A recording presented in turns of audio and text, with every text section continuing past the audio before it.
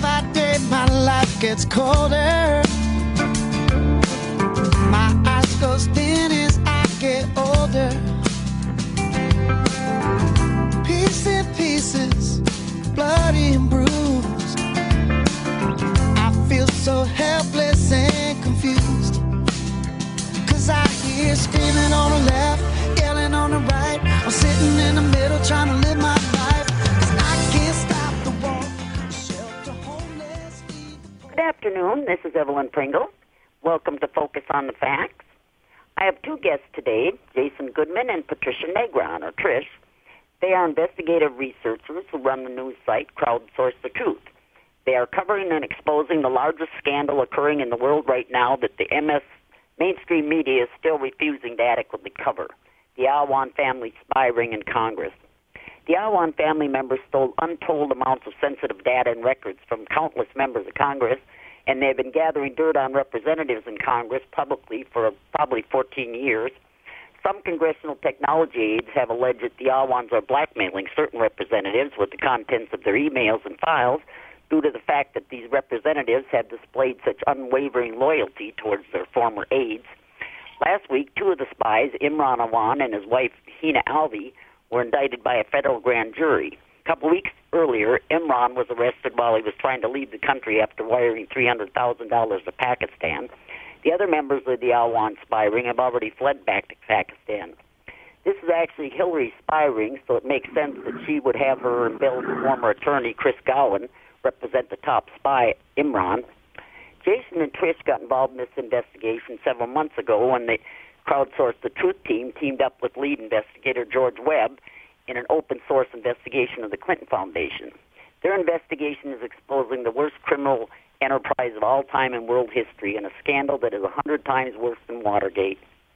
I always like to explain how the investigation actually started and the criminal enterprise it exposed. George began the investigation by following the money of the foundation. He started out by looking for ratlines. Ratlines are intentionally set up alongside of oil pipelines in every country that the U.S. goes to war against, and they are used to traffic arms and drugs. But George also found that the ratlines were also being used for child sex trafficking and an organ harvesting operation. These ratlines are set up and operated by the CIA, the Clinton Foundation, and Dyncorp. There are ratlines set up in Iraq, Afghanistan, Libya, Syria, the Ukraine, Yemen, Haiti, and many other countries, including all across the United States. They are currently making more money off these ratlines from organ harvesting and the child sex trafficking than they were making from the trafficking of arms and drugs. In addition to running the spy ring in Congress, the Awan family has also been involved in running these rat lines in the U.S. By conducting this investigation, Jason and Trish put their lives on the line every day. Investigators and researchers who try to expose the corruption involving the rat lines or the Clinton Foundation or the spy ring scandal are being found murdered almost every week, and nobody seems to be able to stop these murders. So I want to thank Trish and Jason for their great courage and efforts and for taking time out to come on Focus on the Facts again to give us the latest details on the Awan spy ring. They are true heroes. So welcome back to the show, Jason and Trish. Thanks, Hi, Evelyn. Nice to be back. Yes. So where do we start? What's the latest? Well, there's always something developing. Everyone, I think, is anticipating the hearing that's happening on Friday. This coming Friday, September 1st in Washington, D.C., and that'll be very interesting. I think a lot of people have expressed concern that Imran has only been charged with bank fraud, and of course his crimes exceed that and are much more serious than that. The big worry, of course, is that this is all being manipulated such that Imran receives essentially a slap on the wrist or a very minimal charge for a financial crime and is sent back to Pakistan, and that sort of ends the whole investigation and everything goes back to business as usual, which would be terrible. Right. And we know that Tina Albi in March fled the U.S. to Pakistan and, in fact, was stopped at Dulles Airport and found with $12,000 in cash, which was illegal because you have to declare anything That's over 10,000, and she had not declared that money.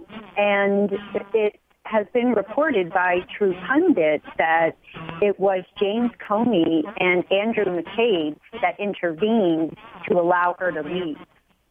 Yeah. Really? Yeah. Yes. Yeah, and I think it's important that we mention, obviously, a lot of people who listen to your show also listen to our show and listen to the George Webb investigation, which is, playing out every day on YouTube. Right. I certainly don't want to rehash this, but just based on the introduction, I think we should make it clear to any listeners who maybe aren't following that we've sort of moved in a slightly different direction from George. We still fully support his investigation and follow his work. But, of course, George felt the need to focus in the way that he does. And, we've been making efforts to more clearly define the purpose of Crowdsource the Truth. And it wasn't just to focus on the Awan brothers or one particular journalist's investigation. One thing that we've really been focusing on over the past 2 weeks is bringing in more members of the crowdsourced community like yourself, Evelyn. Of course, you're an investigator and a journalist and a radio show host, and we did a simulcast with you last week. I hope we'll be able to do more of those in the future. I think that was a nice thing to do. And we've been bringing in more members of the crowdsourced community. In some cases, people who want to protect their identities are adopting code names, and they're almost like characters. People like Queen Tut, who's been really focused on exposing fraud, particularly Robert David Steele and his Unrigged campaign. We've brought in international community. So far, we've got King James, who's an individual in Canada who has a lot of military contacts and is just a very knowledgeable individual who has always, shared the same kind of feelings about corruption and wanting to make some kind of an effort. And what we really hope... Mr. Hudson, too. Oh, of course, Mr. Hudson, yes, absolutely. Experienced intelligence professionals like him. And, of course, Mr. Hudson was initially introduced to me in the course of the investigation with George Webb. But, transitioning someone from an experienced military veteran and intelligence community person into a radio personality or someone that can appear in a video and be comfortable presenting that information in a more public manner took quite a bit of doing. It involved obviously establishing trust and getting, in the case of Mr. Hudson, of course, developing that character, developing that persona so that he could have an avenue through which to share the information. And I did it primarily because, Crowdsource the Truth is a new type of news agency. And it was a real bottleneck initially for me to have these kind of, intelligence assessment phone calls with someone like Mr. Hudson, store all that information, parse all that information, report on it accurately and get it out in a timely fashion. And, we have other sources as well. Lots of people who are coming to us who, not many are as... From the FBI, we have Michael McMahon now who has come forward from the FBI. I think one of the things that, what Jason is talking about, Evelyn, and we've discussed this, is helping whistleblowers and journalists have platforms to come forward so as to protect them with lots of eyes. I mean, that's where our strength lies, is in our numbers, and we have no hope without large numbers in our favor here. Yes. So this has been a concerted effort to not only help people like George Webb get his story out, which is so important, but there are so many other people who are tied into this. For example, Charles Ortel, Wall Street analyst, world-renowned, has spent 3 years studying the Clinton Foundation financial documents and all kinds of public information about them, and he's uncovered some really interesting data points that show that the foundation has been operating illegally in Massachusetts alone from 2008 to 2012, and yet these other organizations were donating money to this foundation that was not permitted to be operating. So, Charles has some really powerful information to bring forward, but again, he's one person and he's doing a lot of great research, but when we can bring the numbers from the crowdsourced community to bear upon some data that he brings forward, it makes us so much more powerful. And that's why, we so appreciate being able to join you here, because the more we share what each other knows, the better shot we have at succeeding. So yeah, that's right. I mean, everything Trish just said is right on. And, again, we're not trying to be the top investigators in the world. We're not trying to be in competition with any of these people, or, obviously we want to bring everyone together. And in the case of Charles, obviously I've got many people who have watched the show know that I've got experience in production and in graphics and in digital media. And so if we can help Charles have an easy to access platform, I mean, obviously Charles appears on lots and lots of different programs, RT and Fox, and certainly he's appeared with Lionel many, many times. But, part of the goal also of Crowdsource the Truth is to utilize social media and, what Lionel, of course, of Lionel Nation called the synergy of investigative journalism, social media, and reality television.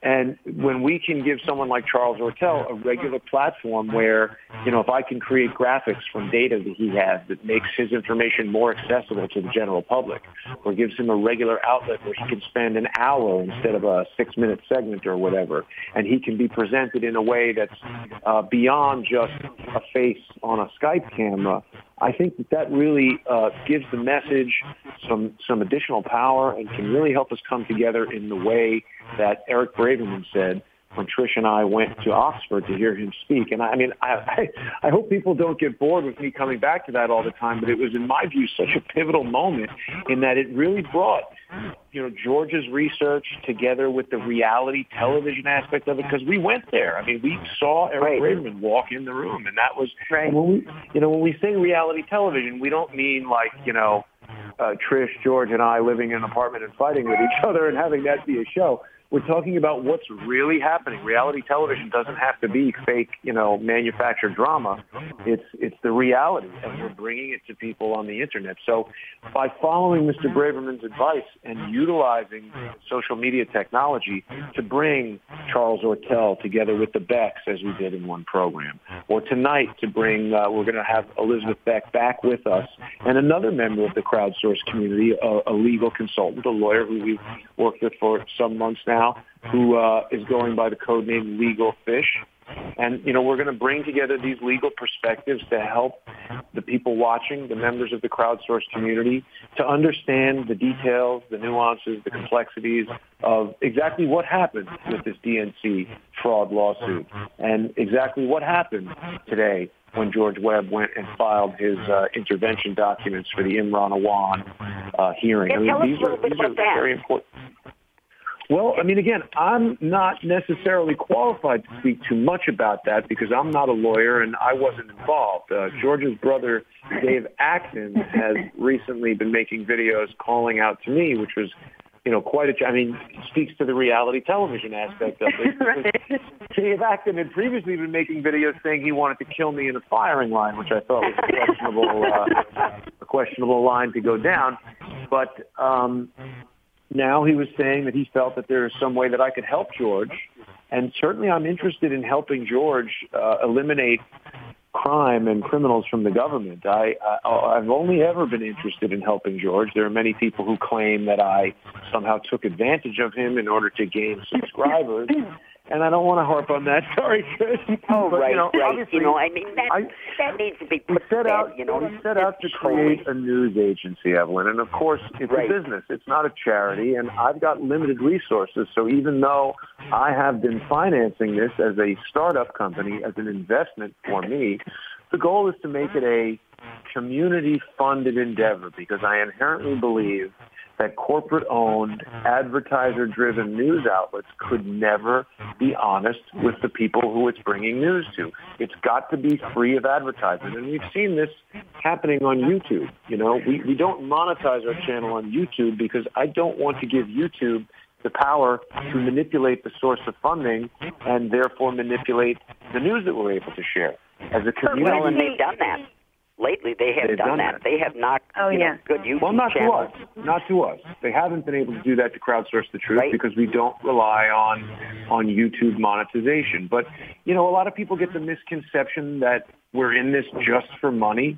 And although we've had generous sponsors, it hasn't been lots of money. I mean, this has been definitely a financial expenditure and an investment. And it's, you know, something that we're committed to and that I'm committed to financially.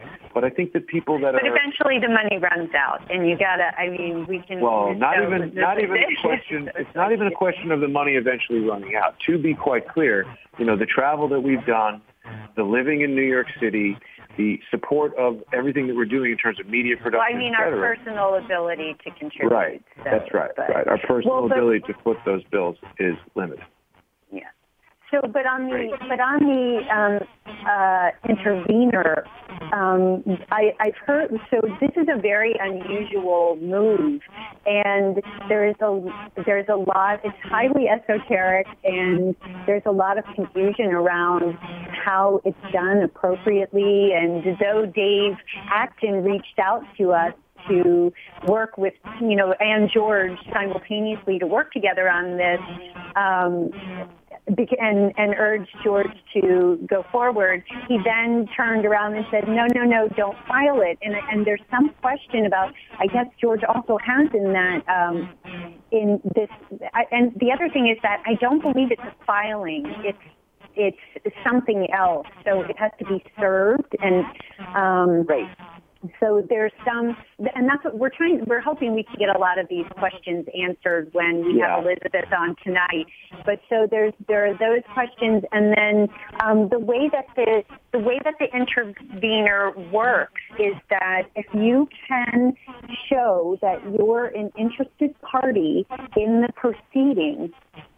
And this would be, it's most often used for regulatory work, apparently. Right. So someone who owned land in an area where there was a project underway, you could say, look, that's part of my land, you know, I have status here.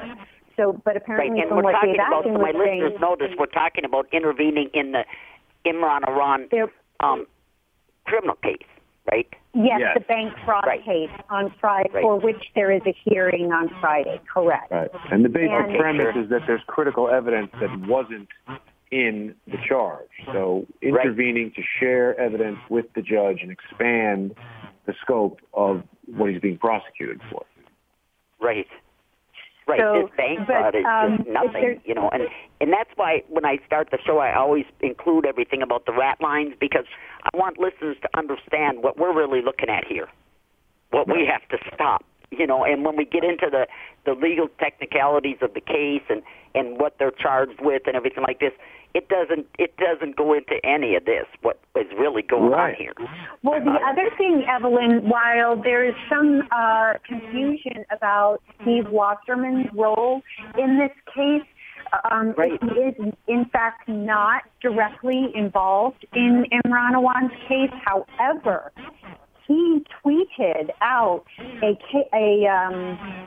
Washington Post piece about how this whole case against Imran Awan is a nothing burger, which shows very clearly while he is intent to influence the outcome, which is not only an ethical violation, it's illegal. I mean, so there is every reason to be concerned about the fact that he serves in that U.S. Attorney's office. So, and you saw perhaps that the DNC fraud lawsuit was dismissed despite the judge acknowledging that, in fact, the DNC,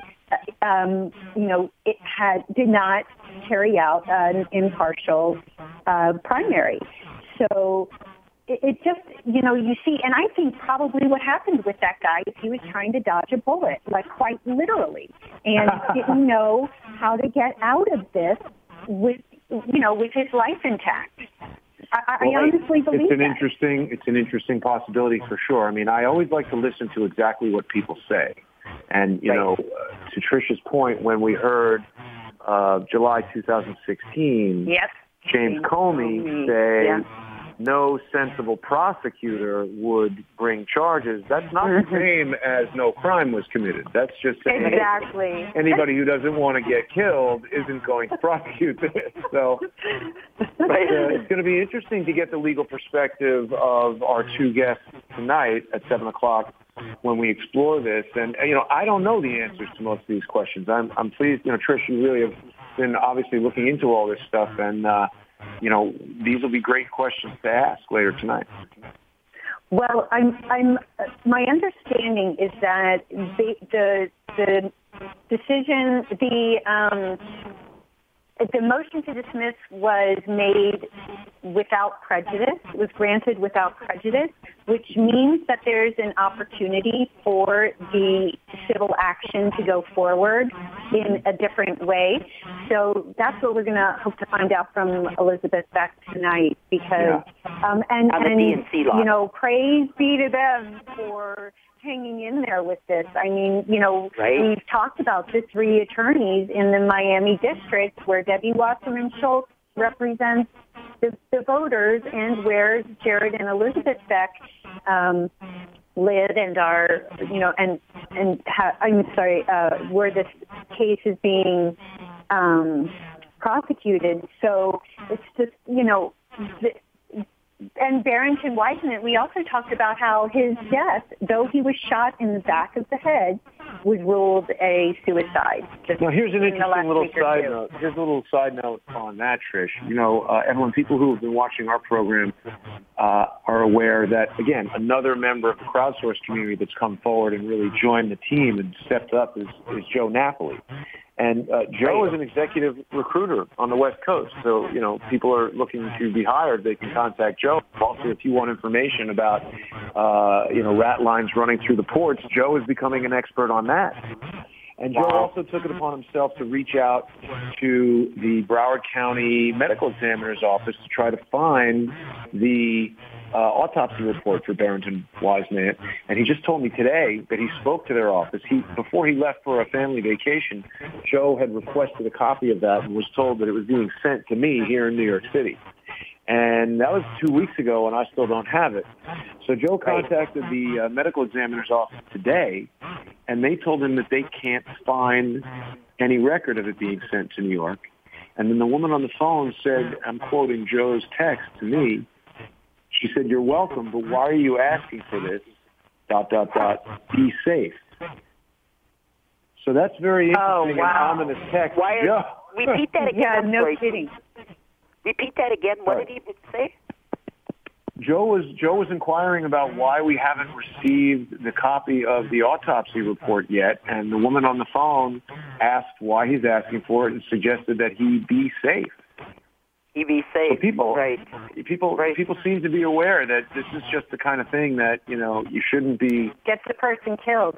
Yeah. Well, this is the thing. That this is what I meant before when I was saying that people are getting killed every week and right out in the open, and nothing gets done about it. And we still don't know about this person even saying that. Be safe, because you're asking for this. Investigators asking for this information to validate these fake suicides with gun holes in the back of their head. Right. That's right. Right. Well, and Evelyn, another member of the crowdsourced community, Queen Tut, had uncovered, and this is, there's all these little sub-operations going on around the major operations that are being used as distractions, and one of them are these false flag operations, which we're seeing.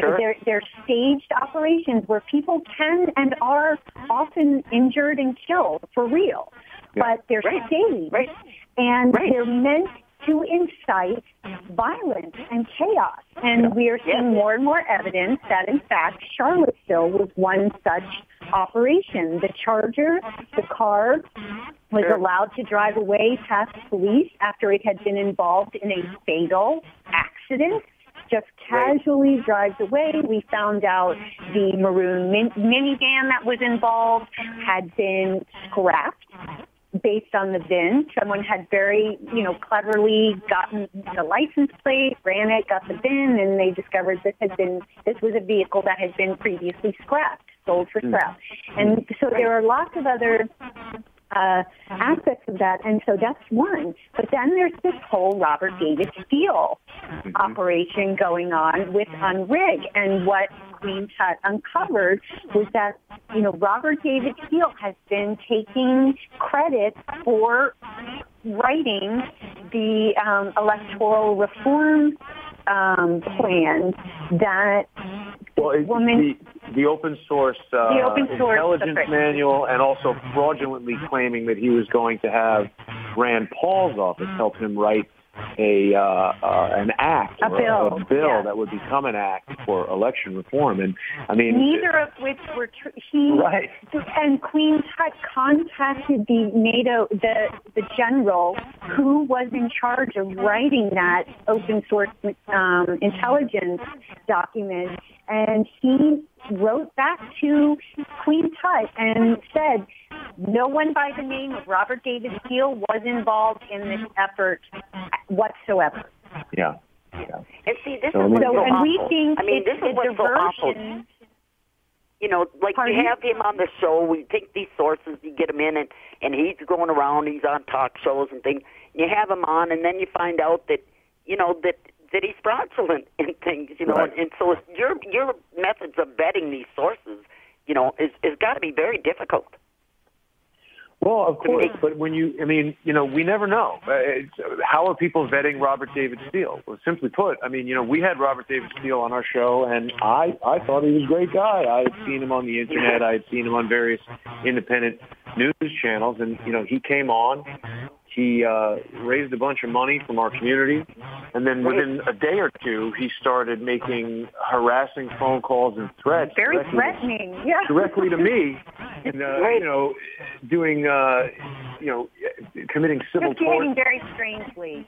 It was very, very strange, the whole thing. And it turns out, it looks like this is another way of diverting resources and energy into a, fruitless effort for which there will be no objective outcome. I mean, they don't have a bill drafted. No, there's nothing that's legitimate about what they're doing, and it's frustrating because you have to sort of fumble your way through these and find them. You trip over them, as you go along, and so thankfully we have these people who are able to do the work, because we can't do it all ourselves, certainly. Sure. And that was the thing when I watched that video, finding out that he puts that right in his bio and everything. Yeah. That he wrote helped write that book and everything, right out there in the open. And, I never liked that guy from day one. I mean, before I ever knew anything of you people. From day one, I never liked him. I don't know. Maybe it's my counseling skills. I was a counselor for 13 years. Just watching him, recognize. I just never liked him. And then he was on your show, and you would get about $10,000, $15,000 in that hour.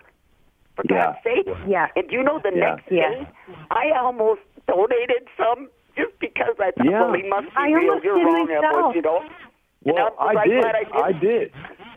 And Joe Napoli did. And that's the thing that brought everybody together on it. I mean, we don't want to harp on this so much because obviously Robert David Steele is not the most important thing going on. But when we look at the tactics, when we look at the techniques, when we look at the, things that have happened now, this morning I saw our old friend Stefango is back to putting defaming tweets about me.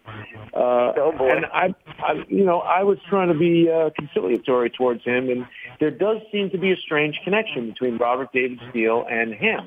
That when we start going on the sort of offense against Robert David Steele and his fraud, he comes out. And of course, Kim.com went and said that he's going to start financially supporting whistleblowers and truth seekers and independent news agencies. And I had to respond seeing, the same guys that align. We had some activity coming from Defango and Kim.com when Trish and George and I first came together to release those files. The same characters popped up and started creating all kinds of trouble for us. So I had to say, Kim.com, are you talking about the same way that you supported us by sucking out the monetization? He did something very tricky where he inserted a music video. He sent me a music video, and we had asked him for some clues. George was asking for some clues and some evidence regarding his involvement with Seth Rich. So he emailed me a music video, which is, as far as I can tell, totally unrelated to anything to do with Seth Rich. But, of course, when I played that during our live broadcast, it was his copyrighted music video, and it caused our whole entire video to be monetized to his benefit. And I didn't realize until after we had 44,000 views. So I found this to be very tricky. Yeah, and he's also the guy who said he could prove that Seth Rich was the WikiLeaks whistleblower, and then nothing happened. It's exactly. Right. It just seems like he's, a tempest in a teapot that's thrown out, whenever there needs to be a distraction. And it's important to be able to recognize these because, again, it's also complicated. We have the CIA running their covert operations, then the FBI is running their covert operations, then they each have their official operations, and then there's the international spy ring part. And while I think that, it appears that it's David Petraeus who put that spy ring together. And so you then, think right at the top, David Petraeus is the one that... He's CIA, and we have the connection with Indira Singh at J.P. Morgan that puts it together with this company. It's a software developer called P-Tech that was run by Pakistani nationals whose primary investor was a Saudi prince who had been put on a terror watch list in October of 2001. And so, and she also discovered, Indira Singh attested to the fact that she was told it was, and in fact, a CIA cutout. This was the information that she had. So it ties it all together, and this is back in 2004. When you say a cutout, describe to my listeners what a cutout is. Sure. So the cutout would be a private company used to run a CIA operation. And this is how they keep the arm's length from accountability for what happens or goes wrong with that operation. And so they use these privately owned institutions, they're blackmailing the owners or, something around that. It's like, okay, this is your job. Just like Jeffrey Epstein was set up with, nobody knows how he got that money. Although I think there are some of us who have a pretty good idea, and was set up to run that whole, brownstone operation on his island. And so that's what we think this P-Tech was. And, the timing just lines right up. David Petraeus was convicted for mishandling classified information. It's the information that was for the war plans, these 12 books of war plans, I believe it was. And then we also have General Wesley Clark talking about the fact that right after 2001, the 9/11, they developed this plan to invade 7 countries in 5 years. And so David Petraeus was running a pay-to-play operation, it appears, selling off these contracts to private companies like Dyncorp or Purple Shovel, Osprey Global, so that they, and then he was getting kickbacks for this. Sure. And if they have this spy ring in Congress and all those intelligence committees and everything, where they're probably discussing these war plans when they come up, well, then they can leak all that information, so they have all the information on contracts that were offered and what sums they were offered for, so they can rig the contracts for other contractors by just telling them that information. This is what the other I think we're in a time now where each of us is doing all of our communications through our mobile phones, our laptops, our iPads, all these devices that we carry with us. And if someone could intercept everything on your phone, on your computer. You know, we talk about emails, but I don't think it's limited to that. It's just every piece of data, and even if it was just the email, you're going to know almost everything about that person. I mean, you know. And also who they're communicating with. Right. Anyone their friends and their family members. Mm-hmm. That's right. Mm-hmm. And remember, it was Hillary Clinton, the Judicial Watch, by suing the Department of State, got some emails that showed Hillary Clinton specifically saying that she defied NSA recommendations against using a BlackBerry because they could not guarantee its security. She used it anyway and insisted other people use them. And then what it turns out, these are the devices that were found in Andre Taggart's home. George Webb went to Andre Taggart's home and spoke with Andre Taggart, who he was renting that home from Imran Awan. Right. And it was Imran Awan who had left them behind. Andre Taggart turned those BlackBerries over to the FBI. These are the BlackBerries that James Comey was talking about in his address in July of last year. We know we have this evidence. It is not speculation. This has been well established, and we're just wondering, you know, when somebody's going to produce these devices, because it's still not clear how many of them there are. It also appears that, in fact, not only was this CIA operation running using the Awans as, you know, to do the cutout, but then the Awans were running their own operations with these car dealerships where they were taking out fraudulent loans, and then all these home equity loans, they were all fraudulent from the Congressional Credit Union. And then they had the shipping companies and the what was it, the martial arts? Karate Gi company. So they were running their own operation, and it appears that, in fact, not only were the Awans working for the CIA and Clinton, because Clinton is very much tied directly to the CIA and what was going, because they used the foundation, the Clinton Foundation, to run a lot of these operations, and the Ratlines, like you said, that accompanied them. Right, so, right. And that goes all the way back to Mena, Arkansas, that airport in Arkansas. Where they were running, you know what I drugs there. Heard today that absolutely blew me away? I was speaking to a friend of mine from Nigeria, and she told me that the whole region in the north of Africa that's sort of, you know, adjacent to the Middle East is referred to as MENA, Middle East, North Africa. I didn't know that. Wow. I didn't know that until today. That's interesting.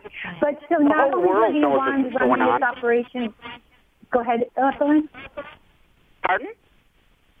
Not only were the Awans running this operation for the CIA, but it appears that they were also running their own spy operation where they were selling off state secrets. And so, you know, it really gets murky in there trying to figure out who's doing what, because it's all overlapping, and they don't necessarily know what each other is doing. You know, with the CIA's covert operations aren't known about by anyone else, and just like the FBI's aren't, but they could be bumping into each other along the way. So it's all just what a mess, what a hot mess this is. Absolutely. And I think the hardest thing about this is that it is so complicated, and to explain exactly what they are all doing on these Ratlines, the car theft, the organ harvesting. I mean, and this going on in the United States, I mean, it's been going on in all these other countries. This what we do when we overthrow them. We go right in there and set up these Ratlines. But now that it's all across the United States as well, this is that how do we get people to be made aware of this? It's also complicated, and there's so many crimes involved in this. Yeah, and that's when, it's interesting because one of the things that George Webb had said that Cy Hirsch responded to him about this story was that it was too big. And you know, you just described why it's such a difficult story to tell. And so that's, you know, that's what we're trying to do. What we're trying to help is to get it out to as many people as possible, because it's just, again, you know, our numbers are our only, you know, weapon here. We have strength in numbers, Yeah, we have seen over and over and over again our justice system fail us, and Absolutely. we, you know, it's very discouraging. And so, you know, we just have to keep pressing forward and do what we can. But it's amazing to me, you know, how it just get as complicated as it is at one point, it invariably becomes more complicated within another week. So. Well, right, and you know, the bothersome to me about this is, like, you know, having Charles Ortel on. Now, you know, he's been reporting on the Clinton Foundation and the fraud and all these things for a couple of years now, I think. Yeah. And, Yes. You know, and we get the message out and we uncover all this stuff, but nothing ever gets done about it.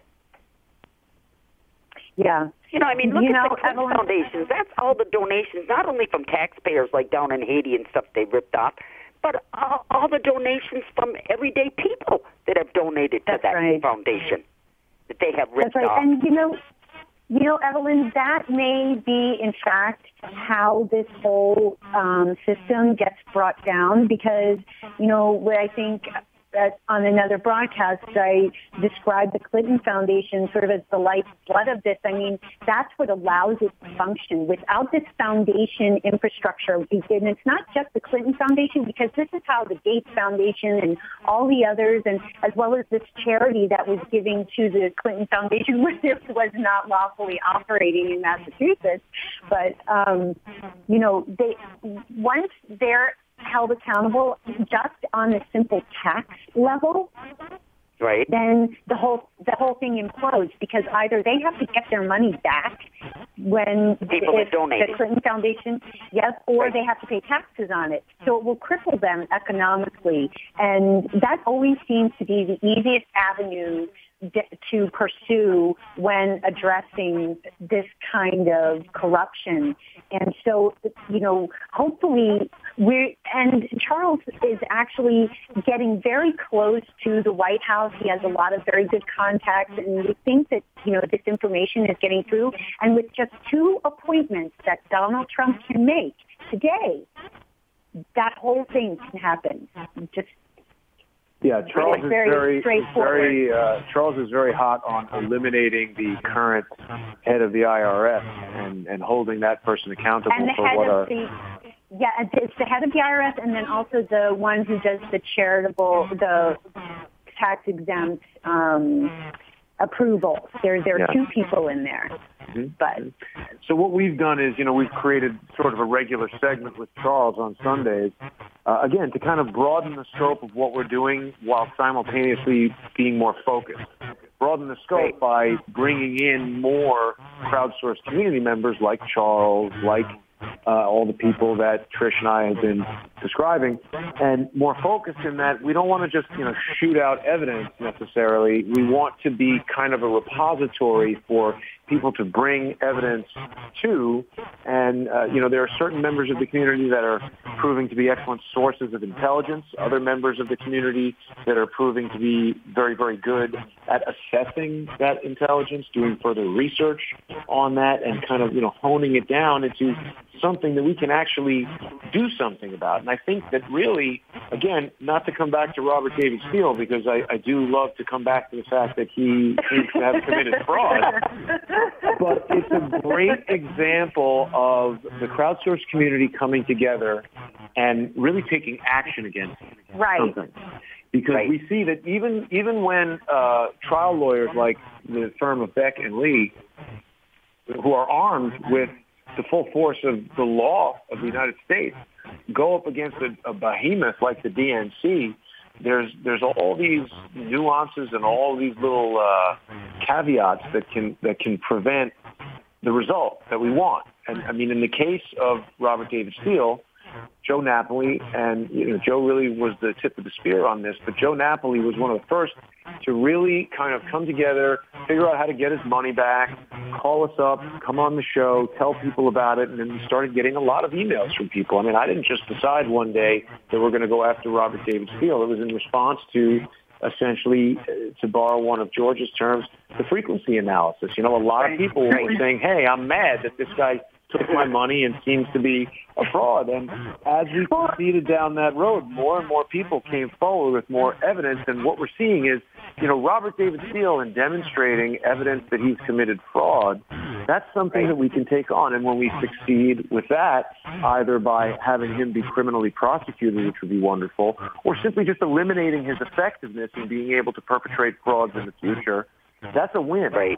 And if we can build on that ability by adding more people to the crowdsourced community, by making our investigations and our pursuit of truth to be based on evidence and facts, well, that's how we vet our people. We've had people come to us who, members of the crowdsourced community, have questions, and they've offered valid questions. And when those questions can't be answered with strong evidence or proof, well, there's your answer right there. Well, sure. And now I'll tell you, Attorney Beck, I'll tell you that little spiel that he went on when he was interviewed.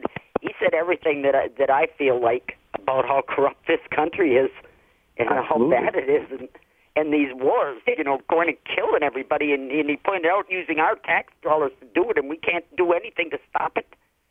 I mean, and that's it with that lawsuit. Now, were they going after the money like I tell people, all the people that donated to Bernie, and I probably even have some relatives that was supporting him, that do they understand that their money was stolen by the Clinton Foundation or by the DNC?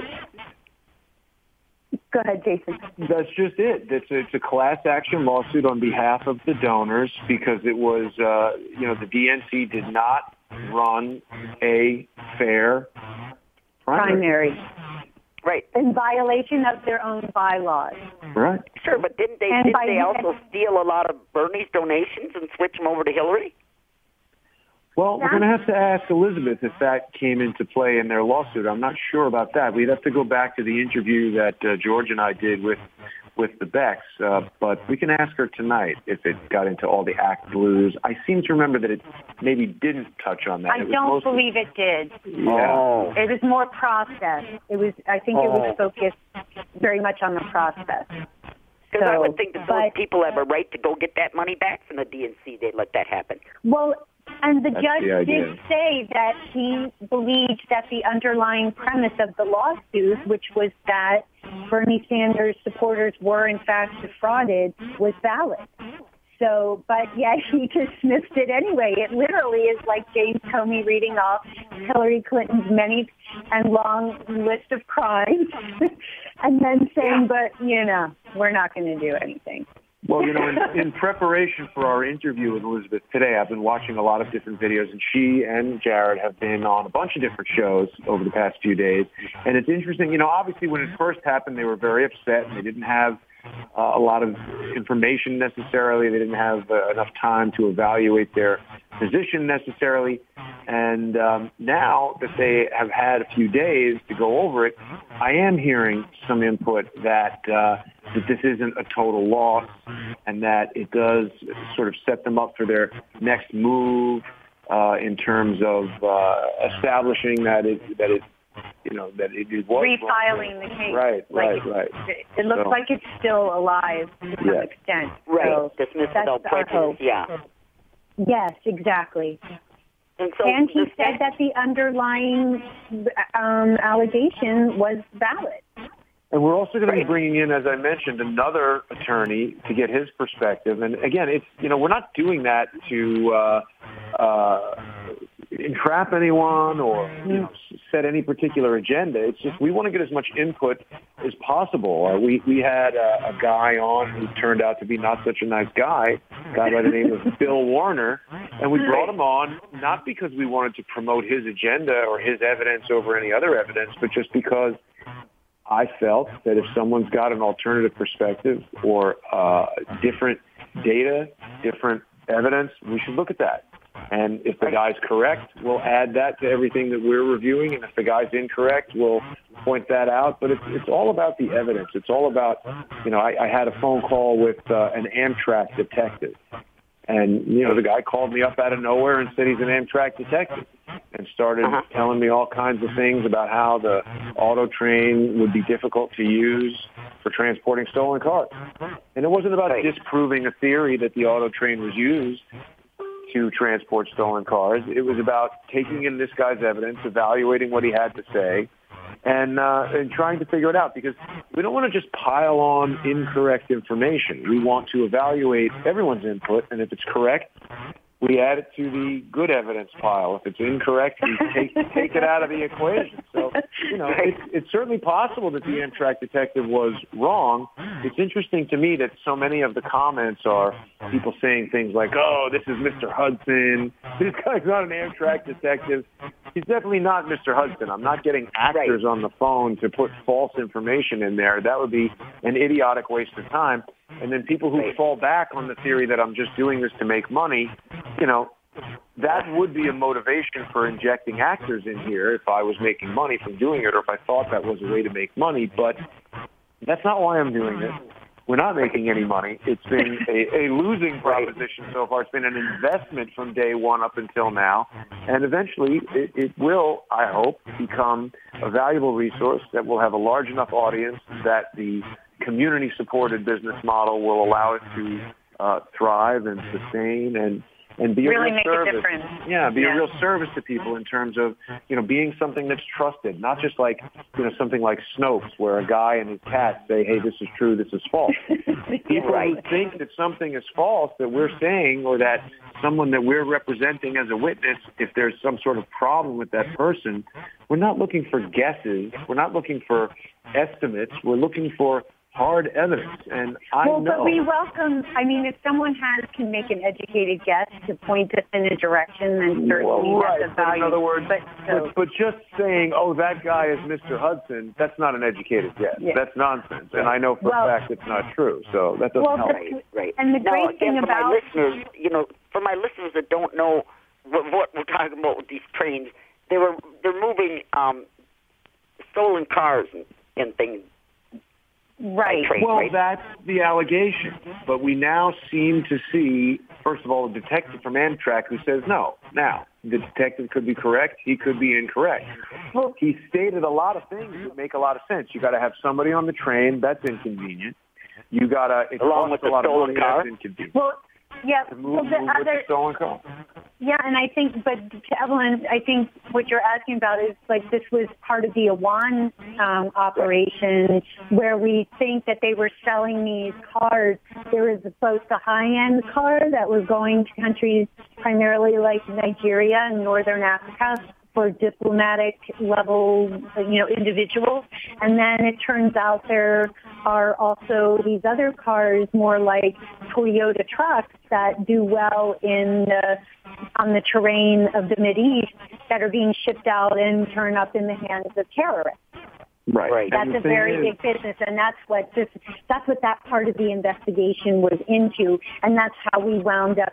George theorized that it was they were going on the trains, and so we had this expert who on auto theft rings join us for. Well, again, a purported expert. There's a number of things that he's done that, in my estimation, display highly unprofessional behavior. So maybe he's not such a good expert. But again, we're not necessarily saying that everything that we put on here is correct. We present information, and it's there to be scrutinized.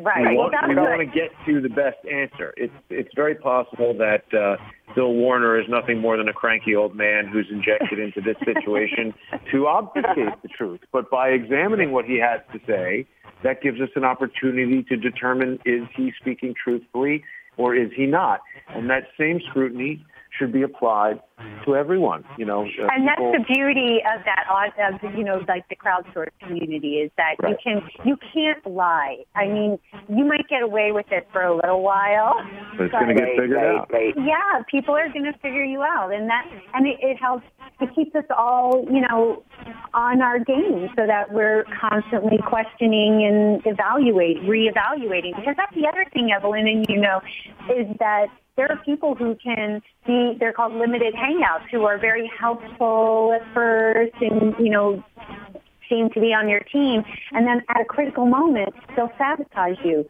So it's like, you're constantly having to reassess sort of your standing on every level. Right. Oh, absolutely. Right. And it's interesting. Sorry, go ahead. No, I was done. I was just going to say, I love that term that Trish just brought up, the limited hangout, because it actually comes from Watergate, and it was taken directly from the Nixon tapes, where Nixon expressed to, I think, John Haldeman that he was nervous having all this information just hanging out. And Haldeman suggests that, well, if we control the information that gets hung out, we can put out, this bit of bad information or this bit of strong evidence and then hold back the really, really damaging evidence, and it could be this sort of limited hangout. So that's the idea, is that, someone comes to you and says, hey, I happen to know that, person X broke into this house, and look, here's a photograph of him breaking in.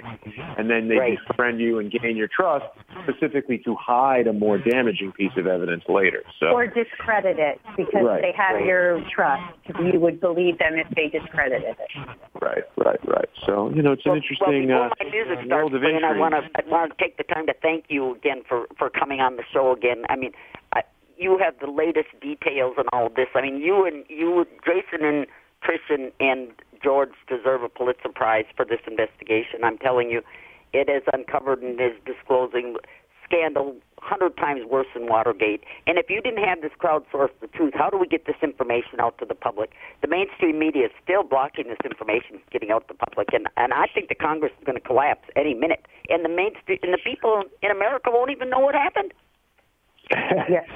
Well, certainly our goal is not to collapse the government, but to expose criminals in the government and to give people an honest source of news, something that's not manipulated by wealthy corporations or wealthy advertisers or people that might not have your best interests at heart. And that's why we're focused on the community-supported business model, the community-supported information model, where, this is information coming from people who start out as viewers and listeners and community members and come forward and say, hey, I happen to know something about this particular crime happening in this particular city, or I have a friend, I have a relative, I myself was involved in this or that.